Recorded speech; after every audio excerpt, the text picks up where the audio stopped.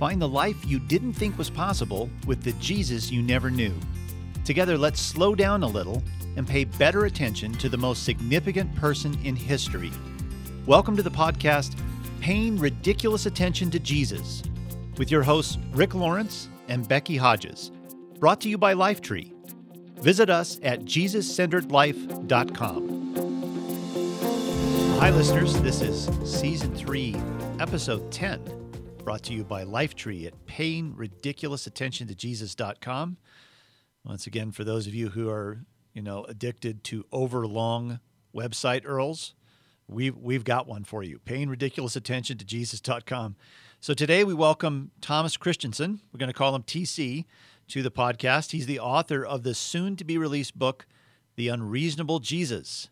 It's out on March 6th, which is just around the corner now. And TC, I'd love it if you could give everyone kind of a thumbnail sketch of who you are and what you do. Hey, Rick. I'm happy to be with you here on the podcast. So as you said, most people call me TC. I live just south of Baltimore, Maryland, and I'm on staff at a church here in Glen Burnie, where Jesus is doing some very cool things. Very grateful to be a part. I also work at a couple institutions of higher learning around here where I do adjunct professor work.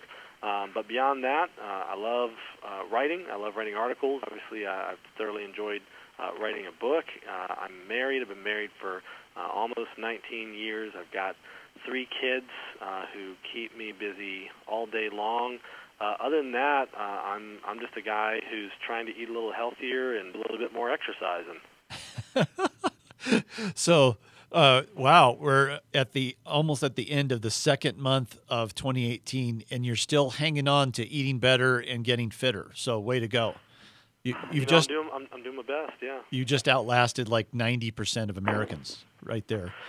So this week, gang, we're going to focus on what I like to call mud puddles that line the path to Jesus. A mud puddle is the stuff in the Bible that you're reading along, you come up to it, and it really makes no sense. If you were to slow down and pay attention, you'd go, "What the heck? Why did Jesus say or do that?" And what adults do is when we come up to something like that, we just jump over it. We say something inside, something like, "Well, that's Jesus for you." But kids, when they come up to a mud puddle, they jump in the puddle. And since Jesus has called us to be like kids, what we do is we jump in the mud puddles and we wallow around in there until we've gotten some clarity about whatever that is. We don't jump over them. And so today, what we're going to talk about with TC is why Jesus left so many mud puddles for us to wallow around in. Jesus is a shocking person. I love how Peter Kreeft describes Jesus. His phrase to describe Jesus is a shocking wonder. And I absolutely love that. And he's shocking for sure, unless we're not really paying attention to him. I've said before on the podcast that my favorite quote of all time is from G.K. Chesterton. And it is, "If you meet the Jesus of the Gospels, you must redefine what love is, or you won't be able to stand him." I just think that captures so much about why Jesus is the most electric person that's ever walked the earth. But you only understand that if you slow down and pay attention to him. So today we're going to slow down and pay attention to Jesus through TC's new book, The Unreasonable Jesus. We're going to have a conversation about the journey that TC has been on in sort of embracing how unreasonable Jesus is and what that means for us in our everyday life. So TC, let's get started. Your book focuses on the Sermon on the Mount and not the Beatitude portion of the Sermon on the Mount, just sort of this string of what you might call impossible standards that Jesus lays out. He's kind of contrasting the way that we as human beings typically live with the way those in the kingdom of God live. And he's contrasting these things. And if we pay attention to him and we start to ask ourselves, well, what does that mean and how can I live it?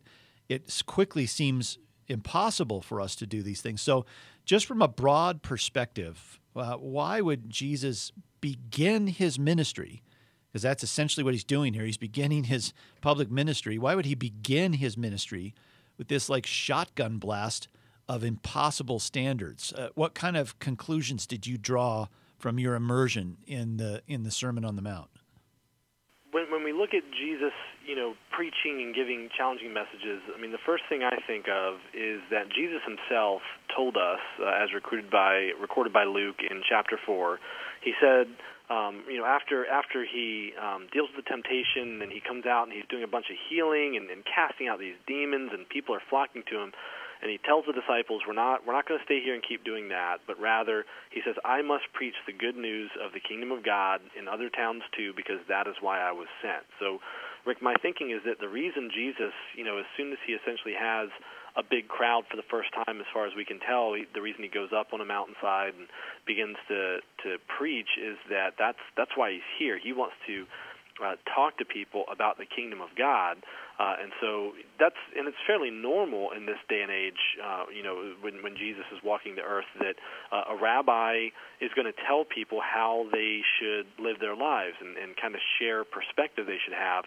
The one obviously main difference with Jesus is that rather than doing it with the most elite students of the religious schools and the best of the best of the best, is that he's willing to do it with anyone. And obviously the other thing that makes him different is that his message and the things that he's telling us is very different. Yeah, let's talk about the kingdom of God just for a second. We've explored what the kingdom of God is on this podcast before. I think it's interesting to go back to this for a second. As you were talking, I was thinking about the other night. I lead a small group of young adults in my home every week. It's called Pursuing the Heart of Jesus, Not His Recipes. That's the name of the group.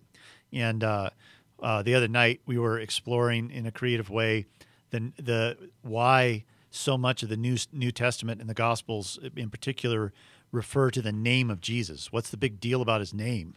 Why do we do stuff in his name? Why does his name have power? And there's a fascinating conversation with these young people, and one of a new person in the group, super smart, whip smart young guy, said that he had heard that Jesus' name was actually Yeshua, which means the one who saves us, and it's hearkening back to Joshua, who led the people of God into the Promised Land. And so we were having this fascinating conversation about the Promised Land, and this young guy said, "Of course, the Promised Land is heaven." And he started to go on. And I said, "Oh, wait, let's pause there just for a second, and let's, as a group, explore that a little bit. You just made an assumption, a leap that the Promised Land, in reference to Jesus, is heaven. But what else could the Promised Land be?" And eventually we moved back toward the kingdom of God. That the Promised Land, of course, can be heaven, but it's also what Jesus calls the kingdom of God. How would you describe what the kingdom of God is, TC? I would absolutely say that it is the kingdom of God is essentially God's reign. And so when we look in the Garden of Eden, we would say, okay, the kingdom of God was being fully realized there because there was no sin or sickness or disease or these things. Obviously, the fall of humanity broke that. So when Jesus, from my viewpoint, talks about the kingdom of God and the kingdom of God is among you and the kingdom of God is coming, it is essentially things being put back to God's original design, where God's his blessing is there, and there is nothing to distract or harm. So absolutely my viewpoint is not that the kingdom of God is simply this heaven that's somewhere out there, but rather my viewpoint is that whatever dimension it is that God exists in, that being fully realized here on earth is the end goal, as we see at the end of the book of Revelation, where John sees this city, this New Jerusalem, descending down, and God is with his people. So the kingdom of God is wherever God is, and we are certainly inviting his presence into our lives, and then through our hands seeking to spread it and be an ambassador of it in our local area to simply bring it more in line with the place where God's presence fully resides. So rather than obviously our goal being getting to heaven, the idea that Jesus brings is that he's inviting us to bring heaven into us and to where we are at. So when we think about the title of your book, The Unreasonable Jesus, is it, and we're talking right now about the kingdom of God, does he seem unreasonable because what is true in the kingdom of God seems so different and odd to us that it's hard to make sense or hard to stomach what he's saying? Is that why Jesus comes off as unreasonable, because the kingdom of God is such a foreign thing to us? Yeah, I would totally agree. To use an analogy, many of us, when we were younger in elementary school or after school programs, we probably played a game called the telephone game. Did you ever play this game? Oh, Rick, yeah, where, like, yeah. the Youth ministry game. Yeah. So there's like, there's a circle of maybe a dozen or 20 people, and the teacher will come up with some phrase, and the teacher will turn and whisper it into the ear of the person sitting immediately to their right, and then that person has to whisper it into the ear of the person to their right, and it goes on and on. And everybody else is just watching as it goes around, and you have one chance to hear and repeat it. And the whole point is that usually by the time the phrase gets back to the teacher, it's completely different. If the teacher starts with elephants wear roller skates, when the last kid stands up to announce what they heard, it's something completely different. Elephants can dance and see lights or something. You're like, what? How? That's crazy. How did it turn to that? My viewpoint here is that God had given an original purpose and identity to humanity, but as we repeated it going through time, man, we had just messed it up. We had lost it. And before Jesus comes onto the scene, essentially the message wasn't that you're made in the image of God and you've been designed to cultivate, this world, and you've been given purpose to kind of create with God. The message has become, hey, follow God's rules or he's going to get you. And so when Jesus shows up, my thinking is that's essentially like the teacher hitting pause and going, no, you've got the message completely wrong. Here's what the message is. And so when he gets up, and we see it as this paradigm shift and this shotgun blast and this unreasonable stuff, what he's actually doing is just saying, hang on a minute, you guys have all lost the message. Let me remind you what the message is. The message isn't, don't commit adultery. The message is that you should have whole, healthy life. Your relationships should be positive and life-giving, not that you should just stop short of having ruinous, disastrous relationships. So that's when Jesus is being unreasonable there. I think it's only unreasonable because we had completely forgotten what the original message was. That's good. As long as you're on a roll there, give us a few more examples that stick out to you that mark Jesus as unreasonable, at least in how we experience him. Oh, I think that just within the Sermon on the Mount, I can outline. So there's more beyond the Sermon on the Mount, but within the Sermon on the Mount, I think you've got, obviously I said, do not lust. You've got don't get angry, which I don't know what the major highway is where you drive, Rick, but on the major highway that I drive on every day, like if I only were to call someone an idiot, I would want Jesus to give me a high five and tell me how patient and loving I am. But instead he says, your heart's in danger if you're viewing people that way. He's not really even saying don't get angry. He's saying, well, it's not okay. It's wrong. It's a sin to murder, but guess what? Whenever you get angry at somebody, that you're guilty of murder. It's like an impossible standard. Yeah, entirely unreasonable. And he was just getting rolling. He says, love your enemies, which is like hilariously ridiculous if you don't dig into it. He says, he talks about giving your money to the poor. He talks about gouging out your eye and cutting off your hand. He tells us not to judge. He talks about the fact that we have to go through this narrow gate that few are ever going to find. It's any one of those would be enough to sit down and go, can I really follow this guy? And he's just rolling them off one after the other. And so it's easy if we just hear it briefly to get to that point where, as you said, look at it as a field of mud puddles and to just go, I don't know if I want to walk through that. Maybe I'll just not look down and pretend that I'm walking on beautiful lilies and daisies or something like that. Yeah, so good.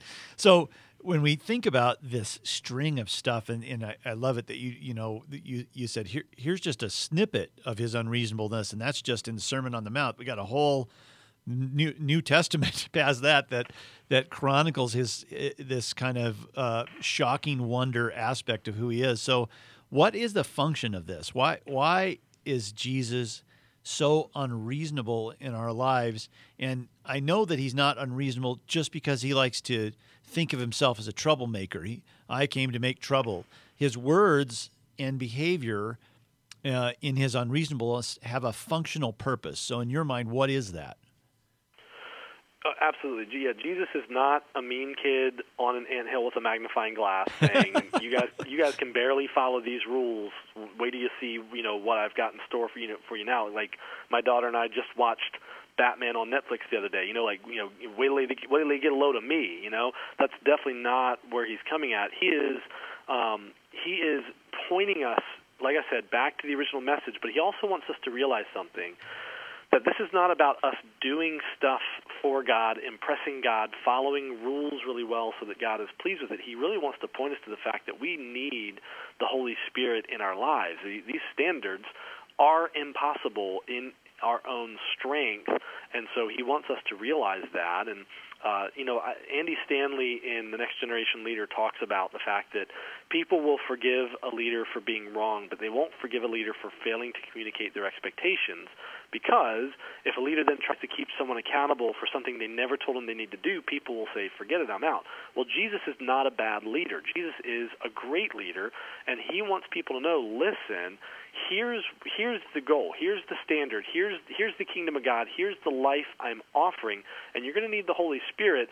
He doesn't want us at the end of our life going, well, I could never have known that, Jesus. You never told me that. He wants us to know right up front, you're going to need the Holy Spirit in your life in order to make this possible. And I think that when we hear these quote-unquote unreasonable standards that he gives us, very quickly we're going to figure out, am I interested in following Jesus, or do I just want him to follow me around and bless the stuff that I've decided I'm okay with doing? Yeah, and I love that you've kind of brought up the significant and irreplaceable role of the Spirit in all of this. One of the things that can happen in the book that you've written, the books that I've written, where you actually suggest to people, here is a way to live that is a translation into our contemporary everyday life from what Jesus is trying to get across to us.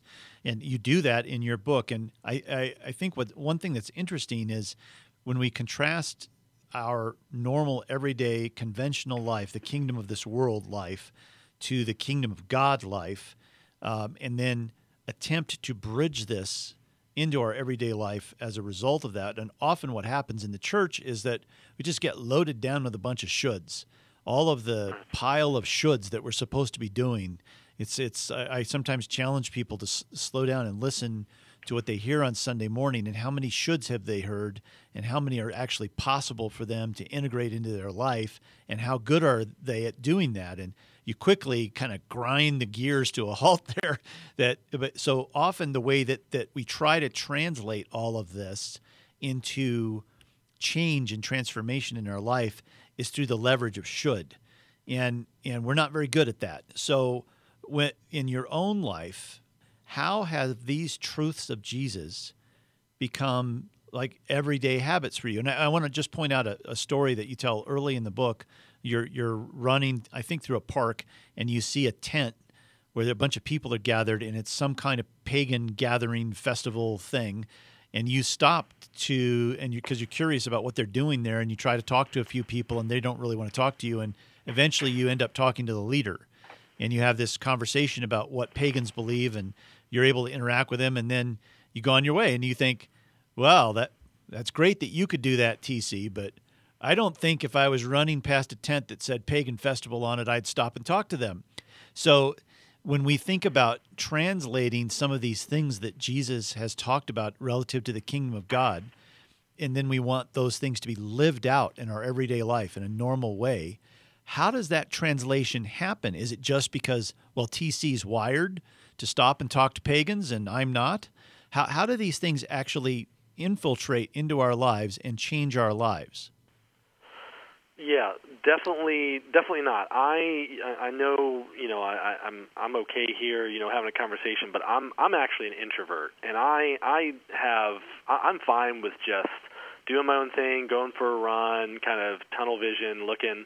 When I came upon that group, like I'm not this guy who every time I see a group, I'm like, I'm just going to run over and make 8 new friends. Like that's definitely not who I am. I'm especially when I'm out running. I hate running. I don't want to get in shape. I do it because it's good for me.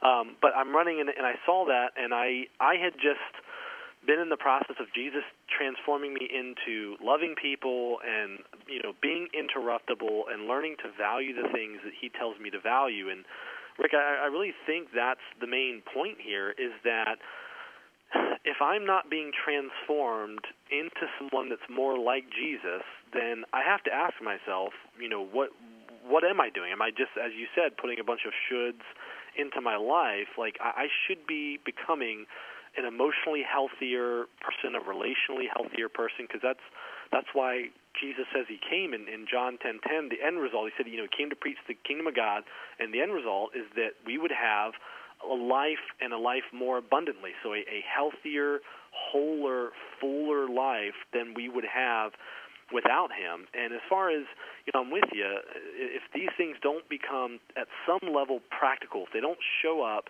in our actions, it's hard for me to say that I am being transformed. And if I'm not being transformed, then honestly, I'm not sure what I'm doing here. So one of my favorite quotes, you were sharing one of your favorite quotes. I'm going to share with you one of my favorite quotes. Martin Luther King Jr. said, "Jesus is not an impractical idealist. He is the practical realist." And I agree with him. If I am not being transformed in my actions, because internally I'm transformed, it should change me externally. If that's not happening, then at this point, I think I'm missing out on the reason Jesus wanted to go around preaching and teaching the kingdom of God. Yeah, so sorry for interrupting you there, but what I'm curious about here in the midst of this is what are the mechanics of that translation into our everyday life? How does that, we're talking here about the transmission in a car. So there's an engine, which is our deep and growing intimacy with Jesus. And then there's the wheels, which maybe represent how we move forward in life. What is the transmission between those two things that takes the power of the engine and transfers it into our everyday life? In your own life, when you kind of slow down and think about how this has actually happened in your own life, how has it actually happened? For me, so I don't know if I can universalize this or not for everyone else, but I can, you asked me about me, so I can speak to me. For me, it's very simply that as an introvert, I'm a fairly introspective person. And when I've made the choice to follow Jesus and I invited him into my life, I discovered very quickly that the Holy Spirit, one of the main ways the Holy Spirit talks with me and guides me, is that when I get ready to be introspective, I feel like the Holy Spirit grabs my hand and says, "Okay, let's get in here. Let's take a look at what's going on," and he helps me kind of take a look at what's going on within me. Now, when I read things that Jesus challenges me to do, like loving my enemies, for instance, as you mentioned in my book, I talk about an unexpected job transition. That came from having a boss who was not the world's best boss, and I had to learn to forgive this guy, and so I can't just do that, but I need the Holy Spirit to help me. But for me, what happens is that when I'm in that moment saying, "Okay, I don't exactly love this guy, in this situation, but I know that Jesus tells me to love my enemies, so something is going to have to happen here." So for me, the mechanic of taking the words of Jesus saying, "Love your enemies," is my knowing that if I don't engage with the Holy Spirit and let the Holy Spirit transform me and lead me to a place of learning to love someone that, frankly, I'd rather not put the energy into loving, that my faith has become disingenuous, that I'm no longer following Jesus and I'm trying to get him to follow me. And the way I'm wired, Rick, is I don't want to live a faith that's inconsistent. I don't want to pick and choose, because then I know Jesus is not in charge. I'm in charge. So I have to draw on the power of the Holy Spirit to transform me in those moments. Otherwise, I'm just not going to be okay with where I'm at and who I am. So I don't know if that's something that will convert or be helpful in anybody else's life, but I just can't live a life that is fraudulent or hypocritical to that level, knowing it. An author I like a lot, her name is Nadia Bolz-Weber. Your listeners may or may not enjoy her. She uses a fair bit of language, but she's a Lutheran pastor. She gets asked regularly, "How do you get closer to Jesus?" And her tongue-in-cheek response is to say, get closer to Jesus, I'm trying to get away from him, but he keeps running me down and making me be a healthier person. And I hear that, and I laugh because I feel the same way. Like, I just want to be this introvert. I kind of want to just, take care of my own situation, my own deal.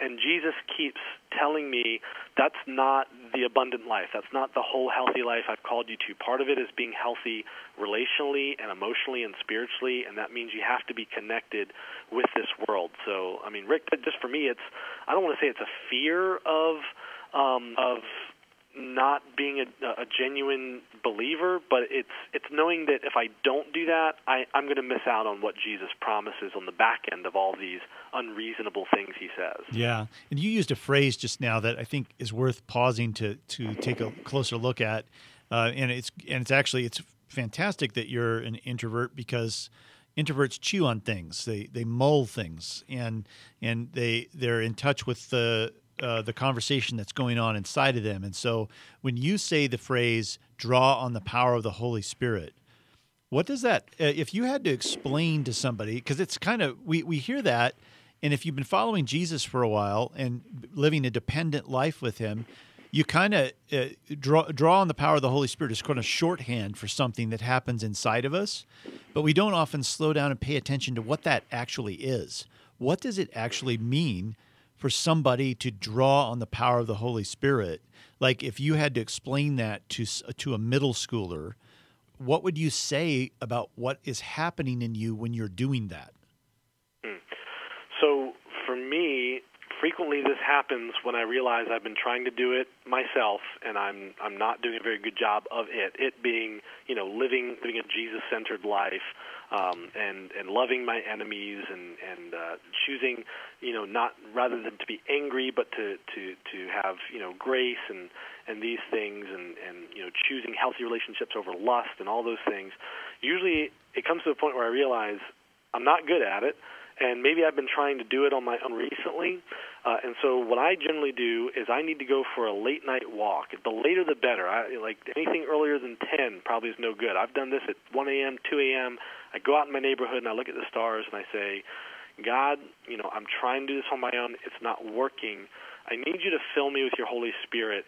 I can't do this. And without your power, it's not going to happen. You would use the example of an engine. I like to use the example of a toaster. When you bring a toaster home from the store, if you stick bread in it and push the paddle down, nothing's going to happen because it's not plugged in. You've got to plug it in, and then it can fulfill its purpose. It's designed to toast bread, but it can't do it without that power. For me, if I don't invite the Holy Spirit into my life and intentionally listen to what the Holy Spirit is saying, then I can't fulfill my purpose. But when I invite the Holy Spirit into my life and I listen to the Holy Spirit and I ask the Holy Spirit to help me, that's when I'm able to actually do those things. But it's a toaster isn't like a car where you fill it with gas and it can go for a long time. You unplug that toaster and it stops making toast. So for me, it is a constant communion, a constant connection, a constant looking to, a constant reliance, a constant source of hope that this is possible. And without those things, I'm not a very good toaster, Rick. Yeah, it's good. I like that. A couple of thoughts popped up for me as you're talking about this. When we talk about the Spirit, the Spirit goes by many names: the Holy Spirit, the Advocate, the Counselor. He's essentially the Spirit of Jesus. Is how the Spirit is referred to, and it's interesting is in John 14, 15, 16, 17, in that arena, Jesus is starting to introduce to his disciples, to his best friends, the reality that's about to happen. He's going to go away, and he's kind of excited about it on one level because he knows what's going to come when he leaves, and that is the Spirit. And he's talking to people who have no idea what he's talking about, and they can't imagine any good thing coming out of him going away. But Jesus knows the Spirit is coming, and the way I love how Jesus frames what the Spirit's job description is going to be. In John 14, he basically says, well, the Spirit's going to come and help you understand everything I've ever taught, and he's going to guide you in a moment-to-moment way. The thing that I can't do right now because I'm a human being with flesh and blood, I can't get inside of you. The Spirit will get inside of you and help you understand all the stuff you don't understand right now. And I'm so excited about that because you guys have had a really hard time understanding me.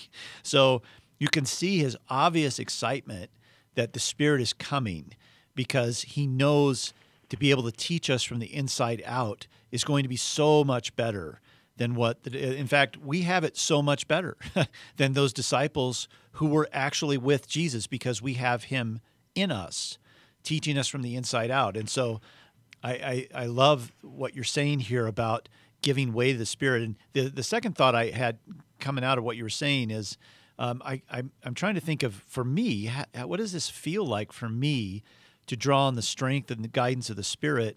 And it's like we move through life wobbly. It's like when we're walking through our life, we're in a permanent earthquake. There are so many things on an everyday basis that just throw us off. We lose our balance. We're constantly searching for sources of stability and strength in our life, and it could be money and success and achievement, all kinds of things. We're looking around to help us to keep from feeling so wobbly. And so for me, it feels like the dependence on the Spirit is like, instead of leaning against a wall or leaning on something that has some sort of false solidity to it, that I lean inside on the Spirit. I actually picture myself sort of physically leaning into the Spirit instead of towards something else or away from him. So that sense that you're describing, TC, of this dependence and almost a kind of a preference over yourself, instead you're preferring to lean on the Spirit for the strength and ability to do the unreasonable things that Jesus has asked us to do. So anyway, I resonate with what you're talking about there. The last thing I wanted to talk to you about is I was just thinking about this as I was reading your book. So you've spent months and months writing your book. I know writing a book is a really long process where it plunges you into marinating in this world, and it's a gift to other people when you have spent time marinating to come out of that marination and say, here's what I've seen, here's what I've experienced. So you marinated in the Sermon on the Mount and in the presence of Jesus by extension. So how did your taste of Jesus change over time as you spent all this time marinating in this Sermon on the Mount epic season? I think that for me, with this book, a lot of it is coming out of some major transformation Jesus did in me. I was right at the end of seminary, and I came to the realization that I had basically become a really good Pharisee, that I kind of had this idea that I understood God more than other people did, and like other people just really didn't get it, and I'm the one that I really got God. Quite frankly, God pretty much needed me, to talk about him and to educate people about him, and I'm very grateful that the Holy Spirit was willing to show up in my life with a wrecking ball one day, and my whole structure I had built on being so smart about God, he just kind of knocked all of that down, and it brought me to a place of kind of fresh humility, and I started actually listening to Jesus, and kind of the whole phrase I use there of I started following Jesus instead of just having Jesus follow me, and hey, bless all the stuff that I'm doing, and get me out of speeding tickets and make sure I pass tests and all those things. And out of that process, that's when I really started saying, okay, if I'm going to follow Jesus instead of vice versa, what are the things he's saying to me? And I started reading the Beatitudes and the Sermon on the Mount from that standpoint. That's really when it was very transformative for me, that Christianity is not just believing the right things, but it's about becoming the person God has made me to be. So I really had minimalized it to an intellectual exercise, which as an introvert, is stimulating to me. But having that go to a place of true transformation, that's really just where I came out of it. So I've come to a place where I much more understand what Jesus is calling me to, and I'm much more intimidated by it, and I'm much more grateful that, as you said, he gave us the message, and then afterwards he said, now listen, there's going to be the Holy Spirit, the advocate, helper is going to come, and he's going to remind you of everything I said, and he's going to also empower you to be able to live these things out. Yes, So, honestly, this whole process, Rick, has just led me to a place of gratitude that Jesus is willing to work with somebody like me, someone as self-absorbed and arrogant sometimes, and willing just to say, no, you're my son, and I'm going to keep working with you, when I would have long ago said, man, you're out. That's not even 3 strikes. That's 15 strikes. You're done. If I was God, I wouldn't trust me with God's socks, and yet God says, fear not, little flock, I've given you the kingdom. And knowing that I'm part of God's plan A for advancing his kingdom in this world today, and that he doesn't have a plan B. It's intimidating, it's inspiring, and I'm just deeply grateful that he'd be willing to work with someone like me. That's good.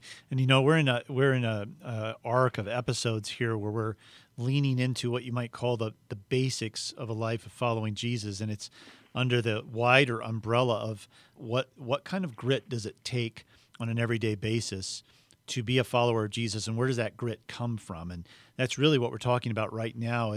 We have our little widow's mite that we throw into the pot, or our little mustard seed that we bury in the ground, or a little bit of yeast that we put in the loaf of bread. And in the kingdom of God, those little things become huge things. And so as we throw in our little widow's mite of grit and lean into him, he expands that with his own strength to follow him into all the unreasonable paths he takes us to.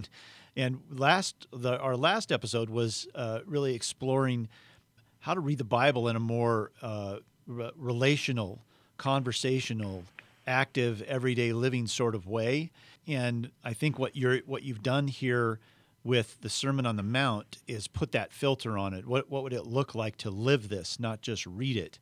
And so I want to throw out a few things, a few ideas that surface for me about how to kind of change the way we read Jesus so that it translates into an everyday way of living. These are not shoulds.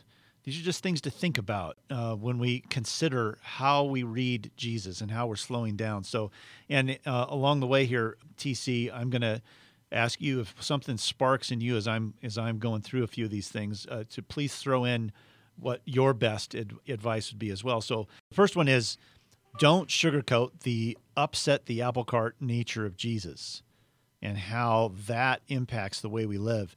So often we encounter the Jesus of the Bible in ways we don't expect because we've believed sort of the common myths about who he is. Like, I know the most popular way to describe Jesus for most Americans is that he's a really nice person. Well, they haven't really slowed down to actually encounter the Jesus described in the Bible, because you'd be hard pressed to describe that guy as Mr. Rogers. He's wholly different than that. And I think one of the keys to really having a close, passionate, intimate relationship with him is to encounter him the way he really is, not the way we wish he was or the way that we think he is. But when you come across his unreasonableness, it's in those very places that if you slow down and try to encounter him, try to understand and taste what it would be like to encounter a Jesus like that. If you were in the shoes of the people who are hearing him or watching him, what would that be like? To slow down and encounter Jesus that way is the pathway into greater intimacy with him. So don't sugarcoat Jesus. Even when your honest response to something he says or does is, wow, that was really hard.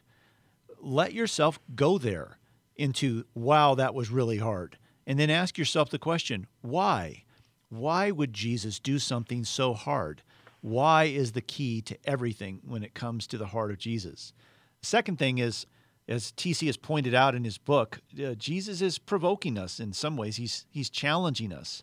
And we don't want to skip over the challenge. TC, I loved what you just said about being led by the Spirit, and that part of that is that instead of just sort of reading these things rhetorically, you read the things Jesus says in an attitude of, what would it look like if I lived that right now? And how helpless will I feel? And how soon? As soon as I start thinking that way, it kind of drives you to a dependence on the Spirit when you think that way. So a couple other things. TC's pointed this out too in how you're describing this life, that we're really called to live a deeper and more fulfilling life in the end. That's the real truth behind all of this, that Jesus is calling us to live a much more fulfilling life than we know how to live or that we know how to ask for. And as we've pointed out toward the end here, the transmission of that into our everyday life is to first encounter Jesus in wholly who he is and what he's saying, and then say to ourselves, I want to live that way. And we quickly get to a place of dependence on the Spirit. Then we got to have his insight, his guidance, and his power to live that way in an everyday way. So all of this really is a form. I mean, the title of the podcast is Paying Ridiculous Attention to Jesus, and all of this is a way of paying ridiculous attention to Jesus when you simply slow down and take as a real possibility in your everyday life the unreasonable things he's talking about. So, TC, what would you say? What would you leave the folks listening to this with as far as a jumping off point for them translating the what they're encountering in Jesus into something that matters in their everyday life?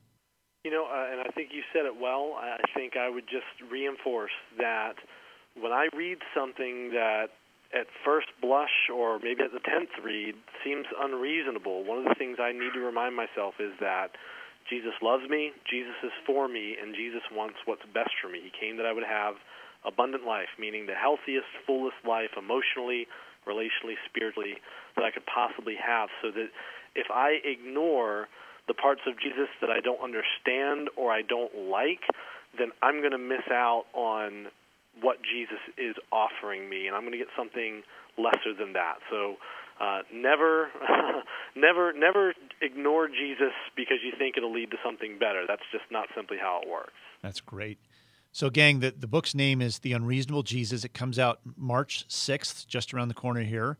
Author's name is Thomas Christensen. We've been calling him TC throughout, but just so you remember that name, it's Thomas Christensen, and the book is, again, The Unreasonable Jesus. We'll have a link to his book on our podcast page here, and you can also order it directly from us at group.com. Just go there and plug in the title, and it'll take you right to it. So, gang, thanks for listening today. Thank you, TC, for joining us today. Really appreciate you taking the time to do this. And gang, remember, you can find out more information about the things we talked about here today, but in further detail, as I just mentioned, on our website, payingridiculousjesus.com. For this podcast, just find our podcast Season 3, Episode 10. And again, don't forget, Unreasonable Jesus releasing on March 6th. This is Paying Ridiculous Attention to Jesus. It's a podcast from Lifetree. Subscribe to us on iTunes for all the latest podcasts, and we'll talk again next time.